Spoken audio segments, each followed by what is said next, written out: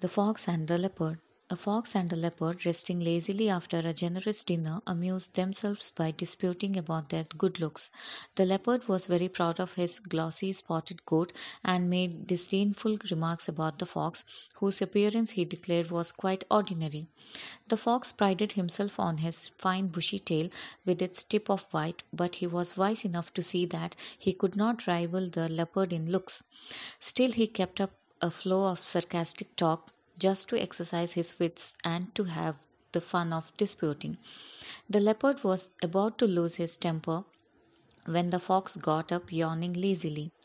You may have a very smart coat, he said, but you would be a great deal better off if you had a little more smartness inside your head and less on your ribs, the way I am. That's what I call real beauty. Moral of the story is a fine coat is not always an indication of an attractive mind.